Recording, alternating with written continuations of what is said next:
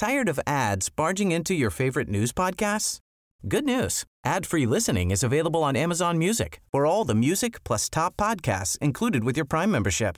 Stay up to date on everything newsworthy by downloading the Amazon Music app for free or go to amazon.com/news ad free. That's amazon.com/news ad free to catch up on the latest episodes without the ads. Hello. South Africa's case at the International Court of Justice has, I think, had a profound impact on a huge number of people. It gave a kind of glimmer of hope, I think, that Israel's impunity finally was challenged. And many, of course, felt that South Africa presented an overwhelming case in its argument that Israel is committing genocide against specifically the Palestinians of Gaza. Now, Israel has itself responded. It refused, previously it's actually boycotted the ICJ. It certainly ignores its rulings, but it has presented its own case today. Now, what I'm going to do is talk to a brilliant expert. I've been following his coverage on social media, and I was really, really struck by the depth, the nuance, the intelligence of what he wrote. It's Alonso Gurmendi. Gurmendi, sorry. You'd think I would have checked before. We had a chat before about your first name. Should have also checked how I pronounce your second name. So can we just correct myself? It's Gurmendi. Gurmendi, sorry. There we go. Alonso Gurmendi. It's a real honour. You're lecturer at International Relations in the War Studies Department at King's College. Hello. Big honour to speak to you. How you doing? Hi, it's great to be here, Owen.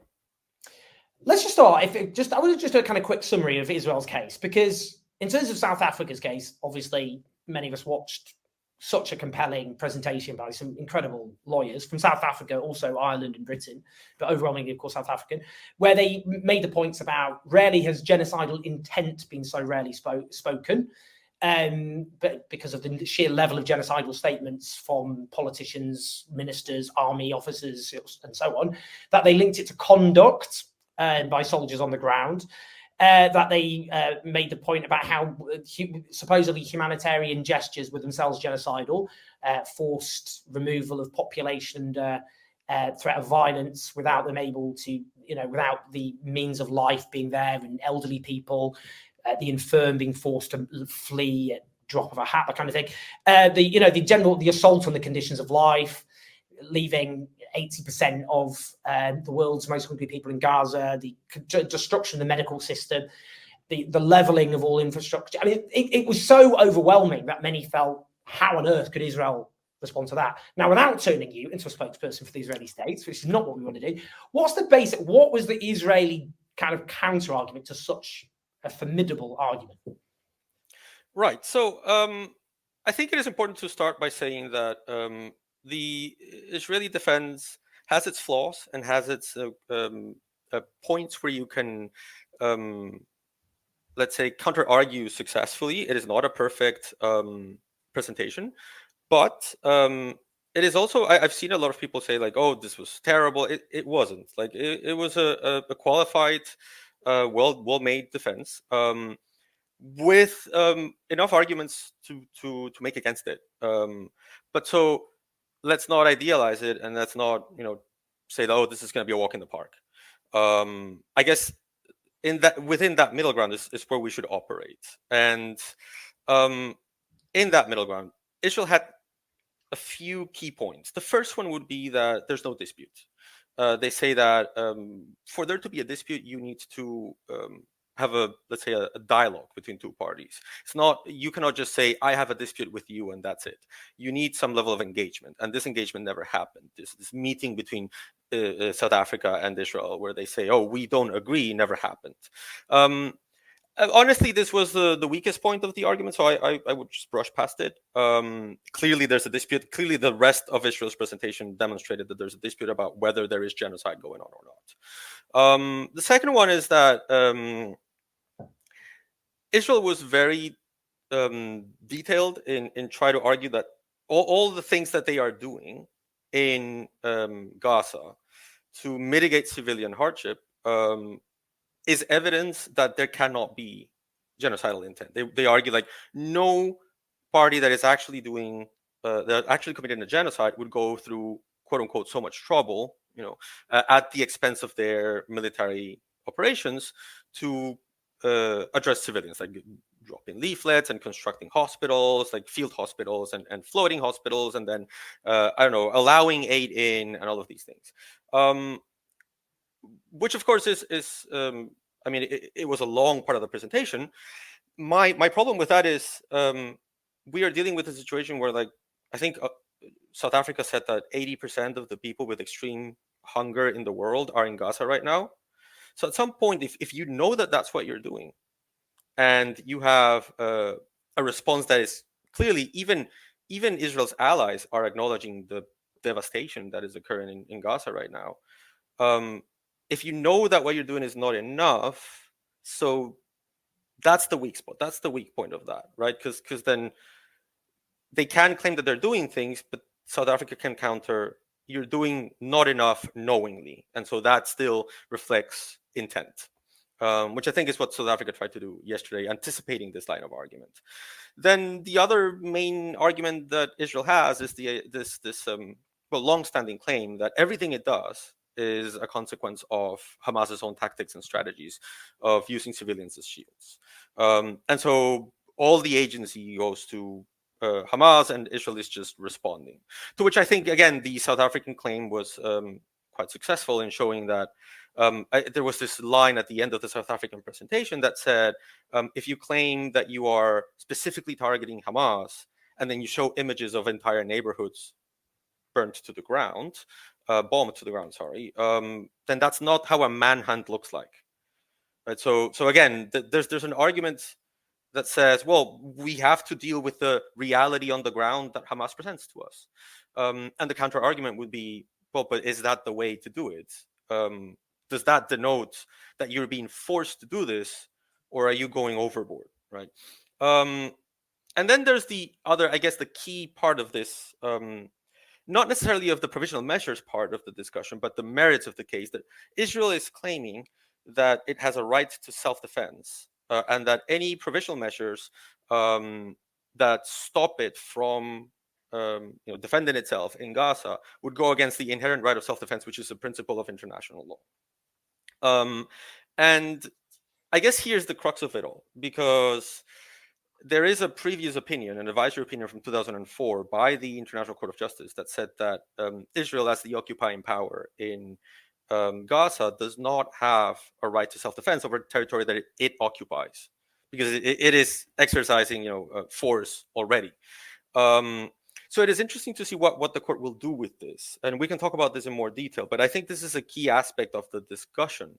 And it will definitely shape how an order for provisional measures is drafted, because this is an aspect of the entire case that I don't think the court will want to deal in 20 pages of provisional measures.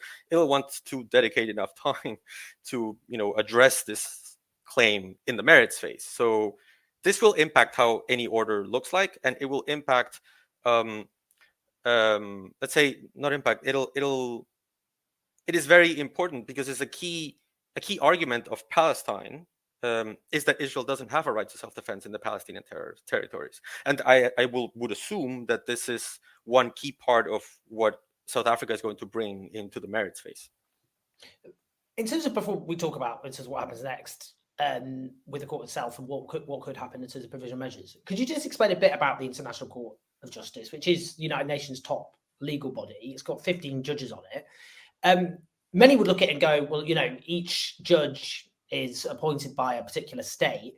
Is it basically just a forum for international realpolitik, where each judge is just a stooge of their state and will just reflect the international power dynamics and the strategic interests of that given state? Or is it more complicated than that? And how do you think the makeup of the judges, the 15 judges, what do you think is there any sense of how that could bode for the outcome? Yeah, that's actually a very good question, because I've seen many people commenting on this, saying, "Oh, but it's impossible to think that an Australian judge will side with South Africa because they're appointed by that state." That is a very common misconception. That is not how it works at all. The judges don't represent their states. They don't have to vote in accordance with their state policies. They have to vote in accordance with their own approach to the law.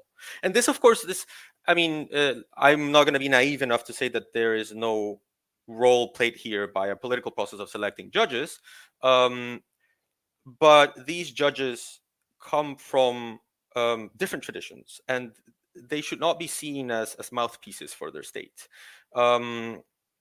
In fact, for example, the court just elected new judges. So the court composition that we have right now will change for the merits phase. For example, there won't be a Russian judge. There will be a Mexican judge instead of a Jamaican judge. And I guess the main point is these judges will represent specific traditions. So there is actually there might be surprises for people that think that they're just mouthpieces. The Australian judge Hilary Charlesworth, for example, is expected to be among the judges that would theoretically be more willing to accept South Africa's position, and she's Australian. And then there are, let's say, we shouldn't ignore the fact that this court exists to operationalize a thing called international law. And the international law is itself a product of a specific history. I say this as someone who studies the history of international law. It's filled with genocide in its history. It's filled with war crimes, and it's filled with colonialism. So I don't want to be naive in saying this will have no influence. There's a phrase that the people who deal with post-colonial approaches to international law and critical approaches to international law, I guess we struggle with, is that the idea that the master's tools will not dismantle the master's house, right? It is difficult to use a international law to solve a conflict like the Israeli-Palestinian conflict that is a product of international law itself, right? I mean, it goes back to the days of the British Mandate of Palestine and all of it. This is what international law does. So I do want to be cautious with this, that there is a broader context here involved that complicates things.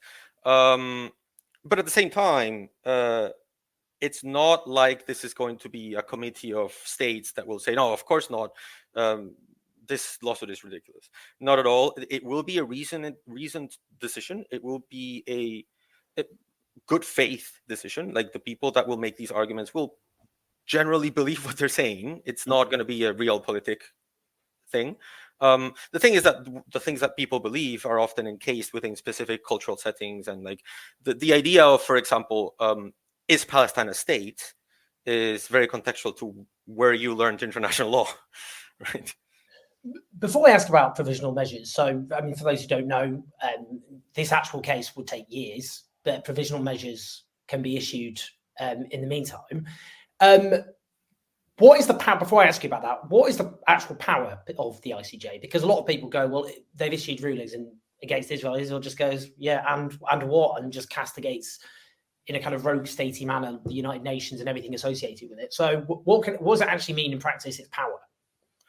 Right. So there's two elements to this. There's one short term and one long term. In the short term, I'll say, so the court's rulings are binding, as in states need to comply with them, especially because Israel has been has dealt with advisory opinions, which there's debate about how binding they are, but this would be binding. It has to be complied with. And of course, we all know international law has no international police force that can compel you to comply.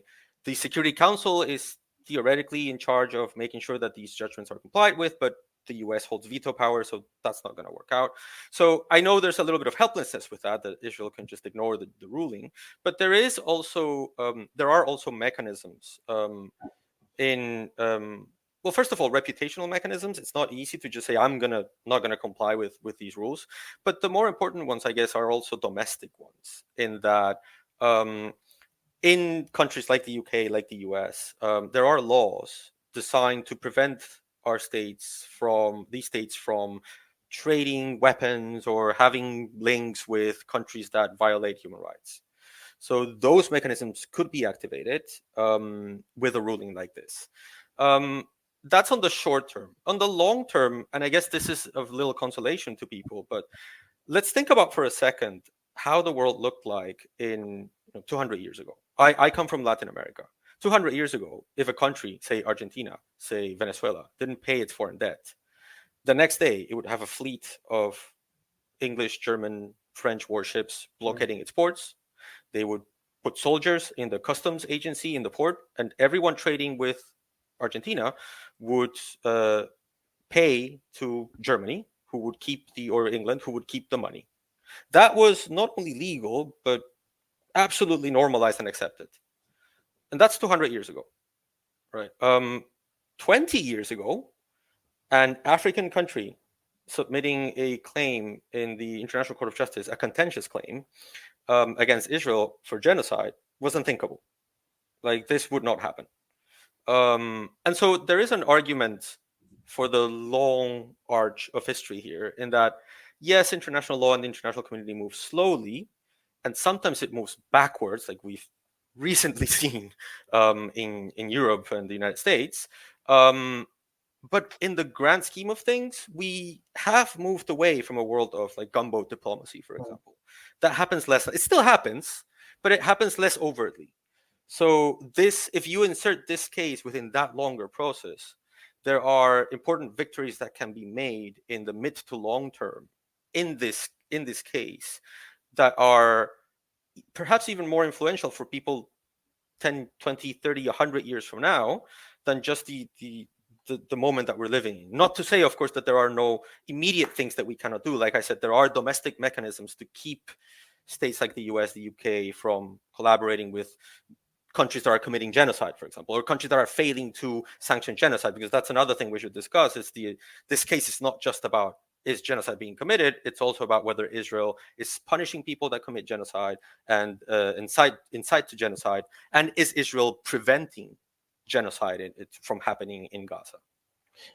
And that's a very striking point, actually, isn't it? Because the Genocide Convention of 1948, which Israel, of course, is a signatory to, it doesn't just, as people might expect, prohibit the act of genocide. It also makes a criminal offence inciting genocide. Israel interpreted that into its own legal system in 1950 and actually made, at the time it remains, it introduced death penalty.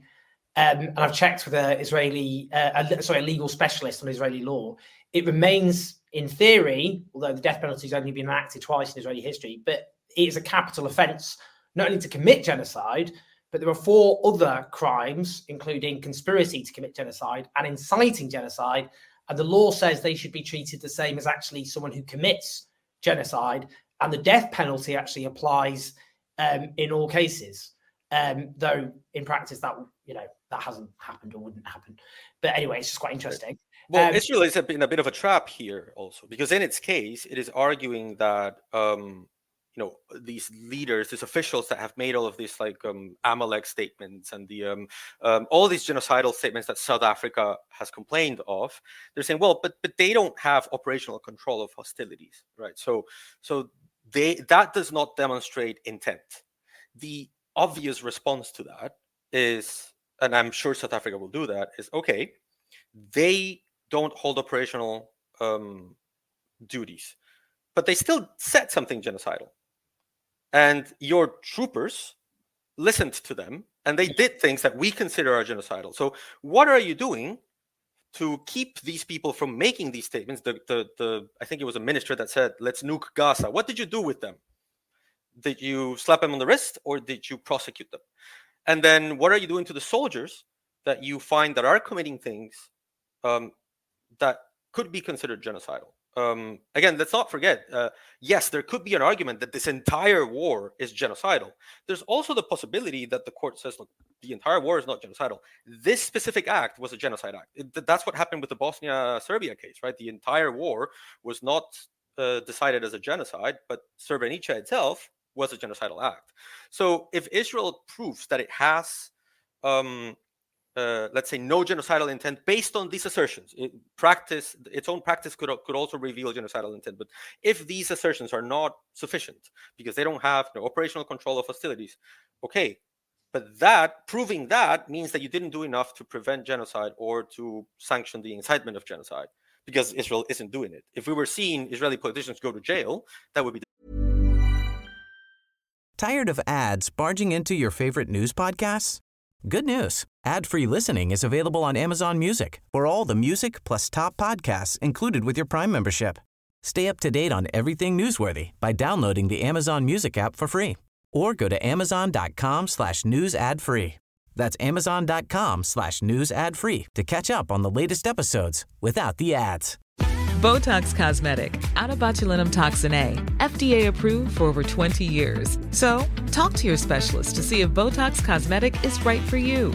For full prescribing information, including boxed warning, visit BotoxCosmetic.com or call 877-351-0300. Remember to ask for Botox Cosmetic by name. To see for yourself and learn more, visit BotoxCosmetic.com. That's BotoxCosmetic.com. Different.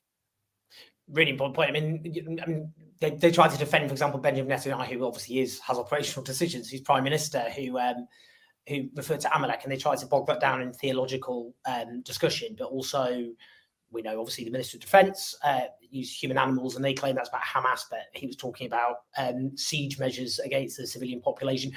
But I suppose the really important point there is incitement is criminalised for a reason, as it in itself, and that is because it has.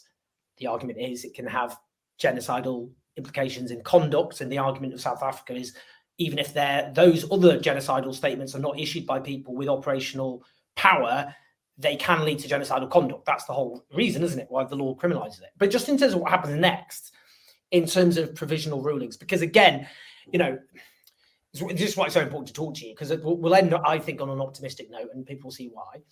But I think some people have built up, well, this was such an overwhelming case by South Africa as we would see it, that there'll just be these kind of very clear, damning provisional rulings, which will say there's clearly at least a huge risk of genocide here. The fighting must immediately end. And that's just not probably likely at all to happen, is it? I don't want to be the negative one, but yeah, I don't think that it will be the case. And I mean, not because of any kind of conspiracy or anything, but just because of how this case is working. I don't see the court addressing one of Israel's key arguments here, that this is Israel's right to defend itself, in a 20-page provisional measure order. I think that is something that the court will want to reserve for the merit stage. And so I think at the provisional measure state, it will have to acknowledge the fact that it doesn't have jurisdiction over Hamas. So it cannot actually order Hamas to stop hostilities, right? Because it's not a member state. Hamas is a country. Gaza isn't a nation. Therefore, it's not a member of it's not part of the ICJ or the Genocide Convention. Right. Hamas is a non-state armed group that is operating in the territory of another state, which is Palestine. Or if you're Israel and you don't recognize, Palestinian statehood, the occupied Palestinian territories. And so the court is not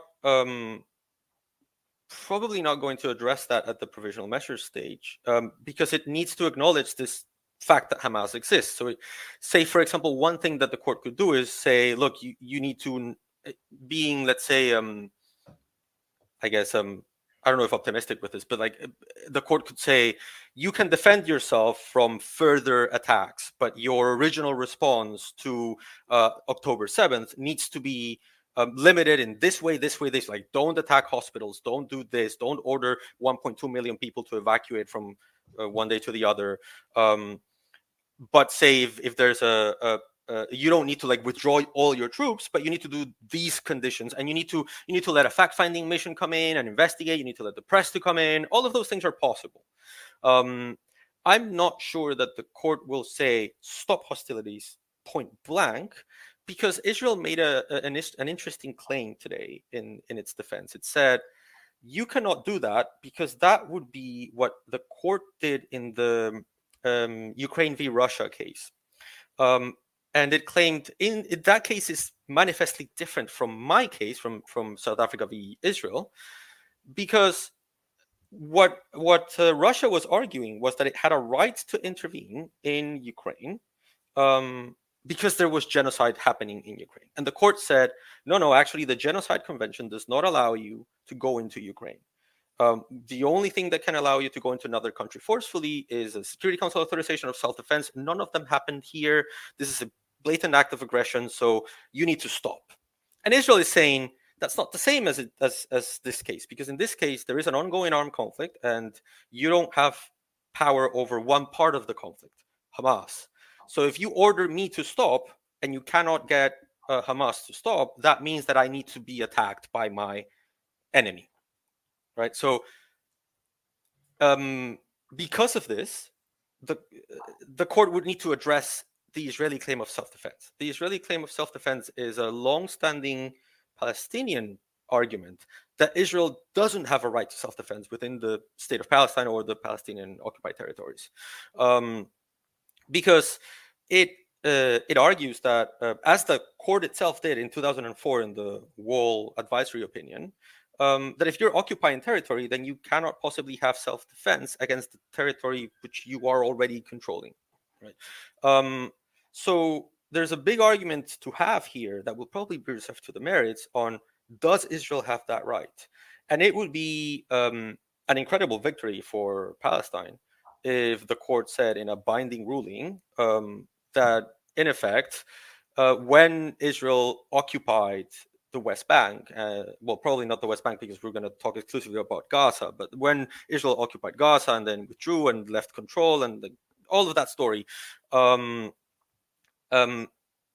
it is the logical thing for South Africa to argue is, well, you're saying that Russia did not have a right to intervene in Ukraine because it was an act of aggression, because there was no possible claim to have of self-defense. So South Africa would need to argue, well, do you have a valid claim to occupy Palestine? And remember, Israel has a peace treaty with Egypt. Egypt is the country that was, occupying Gaza at the time of the 1968 war. So the war between Egypt and Israel is done. So you're not occupying Gaza because of that war.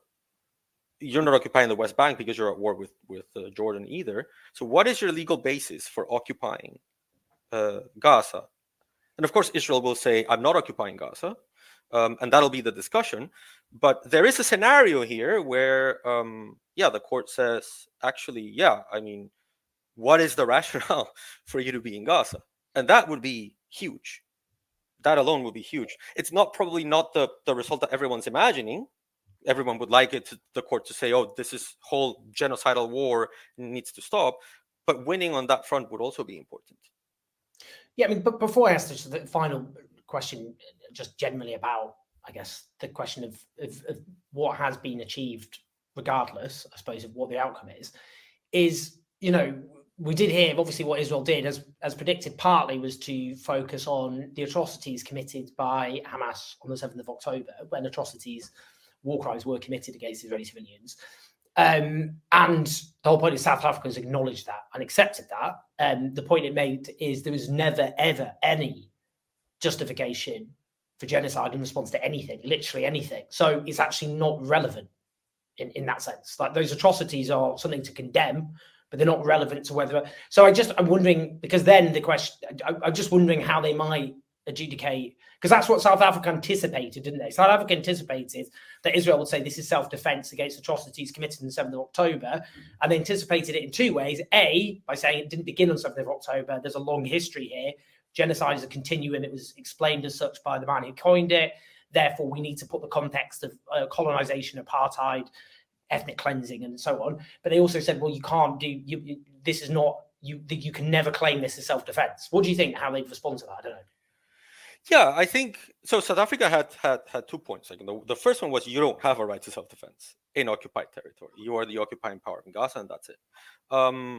The second claim was the one that you're saying, like, in the event that we decide that you do have it, then that self-defense is taking the form of genocide. And genocide is an absolute prohibition in international law. Nothing can justify it. And I mean, I think it is your initial point of Hamas atrocities. I mean, yes, what Hamas did was atrocious. It was for all intents and purposes, I mean, at least from my personal point of view, it was itself a genocide or a genocidal act. But it cannot justify a second set of atrocities. Even less, it cannot justify another genocide. So the argument that Hamas's tactics are what is guiding Israeli conduct, which is the claim that Israel did. All I'm doing because Hamas is shielding behind civilians. Seen from the eyes of South Africa is, yes, but if to do that you need to commit genocide, then you're doing it wrong. And there's of course a second argument that is not on trial here. It's not in the docket here. But the second argument is, okay, if it's not genocide, if it's systematic war crimes, it's also not allowed. There's just no jurisdiction in the International Court of Justice to make that claim. But very often, this is something that happened in the Gambia v. Myanmar case. Countries that are defending themselves against accusations of genocide have to concede this is not genocide because it is crimes against humanity and war crimes. Right. This is something that Israel did not do. No. But it might end up, I mean, in the broader merits hearings, it's something that might come up, right? And they might have to concede that. Because South Africa tried to do, they anticipated that, didn't they? They were saying, look, we understand there are crimes against humanity that aren't genocide. We're trying to make this is separate from that. Because obviously crimes of humanity are part of genocide, but they also, they're a precondition for genocide, but crimes against humanity doesn't mean genocide is being committed. Just finally then, in terms of what's been gained, what could, because lots of Palestinians I spoke to actually feel whatever happens, Israel's impunity has taken a big old knock. That actually the sense Israel has had, and partly explains why it's become in rhetoric, certainly we can all agree, a genocidal hothouse, literally just saying willy-nilly genocidal statements like confetti, to the point where the Attorney General had to intervene in Israel to say that, begging them to stop on the grounds it would incriminate Israel. But then some continued because they were just so addicted to genocidal sentiment. So just finally, what's been gained? What can Palestinians say, regardless of outcome, what's been achieved here? So I think, before I go into that, there is a scenario where South Africa wins. I want to say that outright. Good. That's really. Such a scenario exists. It's not like it's not an impossibility. I feel like I don't want to be perceived as too negative here.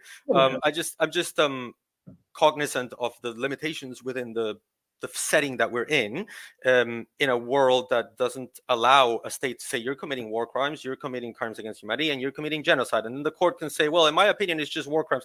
That doesn't exist. And so we need to get through that hurdle. And it's a very tall hurdle because of the history of the Genocide Convention, of proving intent. It probably shouldn't be that high of a hurdle. Like, we have this impression that genocide is this like once in a lifetime crime, that we will only see it once in our entire lifetimes. That's not true. Like, if you think about it, any country, most countries will have one genocide in their history at least. We just call it our national mythos, right? I'm from Peru. I can assure you, Peru has committed more than one genocide. Yeah. Against indigenous people in the Amazon, against like indigenous people in the Andes. I can make that critique. I understand that. Because people have too often seen it as simply in the popular imagination. There's the Holocaust, and then there's Rwanda and Bosnia. But actually, beyond that, people don't really have an understanding of genocide. That's often. Yes, and I mean, it is important to be aware of the absolute extraordinary levels of systematic brutality and genocide of the Holocaust as like probably the most systematic, most open genocide in history. But within other degrees of genocide is actually how the world was made. Our current global order was built on colonial genocides. Yeah. And so it is not a once in a lifetime crime. And this means that probably the intent requirement shouldn't be this high. Actually, when the Genocide Convention was first drafted, African American communities in the United States tried to use the convention to argue that Jim Crow was genocide. much of the hesitance in the United States about ratifying the convention was, but what if they decide then that Jim Crow was genocide? So the bar was set really high for, not the best reasons. And we end up in this scenario where it's like the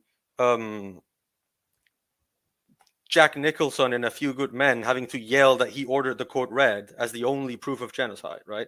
And that's not how it should be. But that's the limitations of the system that we are operating in. We do have a high hurdle. So I'll return to my original point. I do think there's a scenario where we can, where South Africa can win this case. But there is more than one other potential big victories for the cause of the Palestinian people in this case, including the self-defense argument that I've made. But the one that you made in particular is also very important. This idea that it's not just this specific iteration of the Israeli-Palestinian conflict that is being evaluated here. The entire global South is watching this case with a lot of attention. And there is a claim from the hegemonic powers right now of a rules-based international order. It's a very strong claim. It is something that they are very, they place great importance in. And I feel like on one result, yes, South Africa prevails, and therefore there is a rules-based international order, because in whatever degree it prevails, there was a system through which to hold Israel to account, whether about genocide, whether about not preventing genocide or not punishing those that incite genocide. Whatever victory is achieved, there would be a mechanism, a rule of law that you can follow in this system. The other alternative is one where that end result is completely disappointing, and then the whole idea that there is such a rules-based order collapses.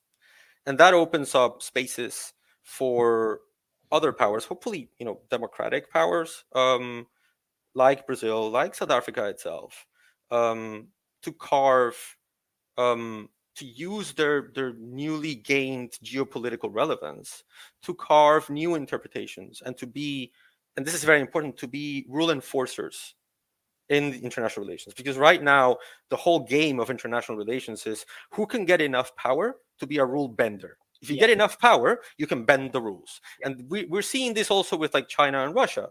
If they gain enough power, they can bend the rules and invade Ukraine and commit abuses in Hong Kong.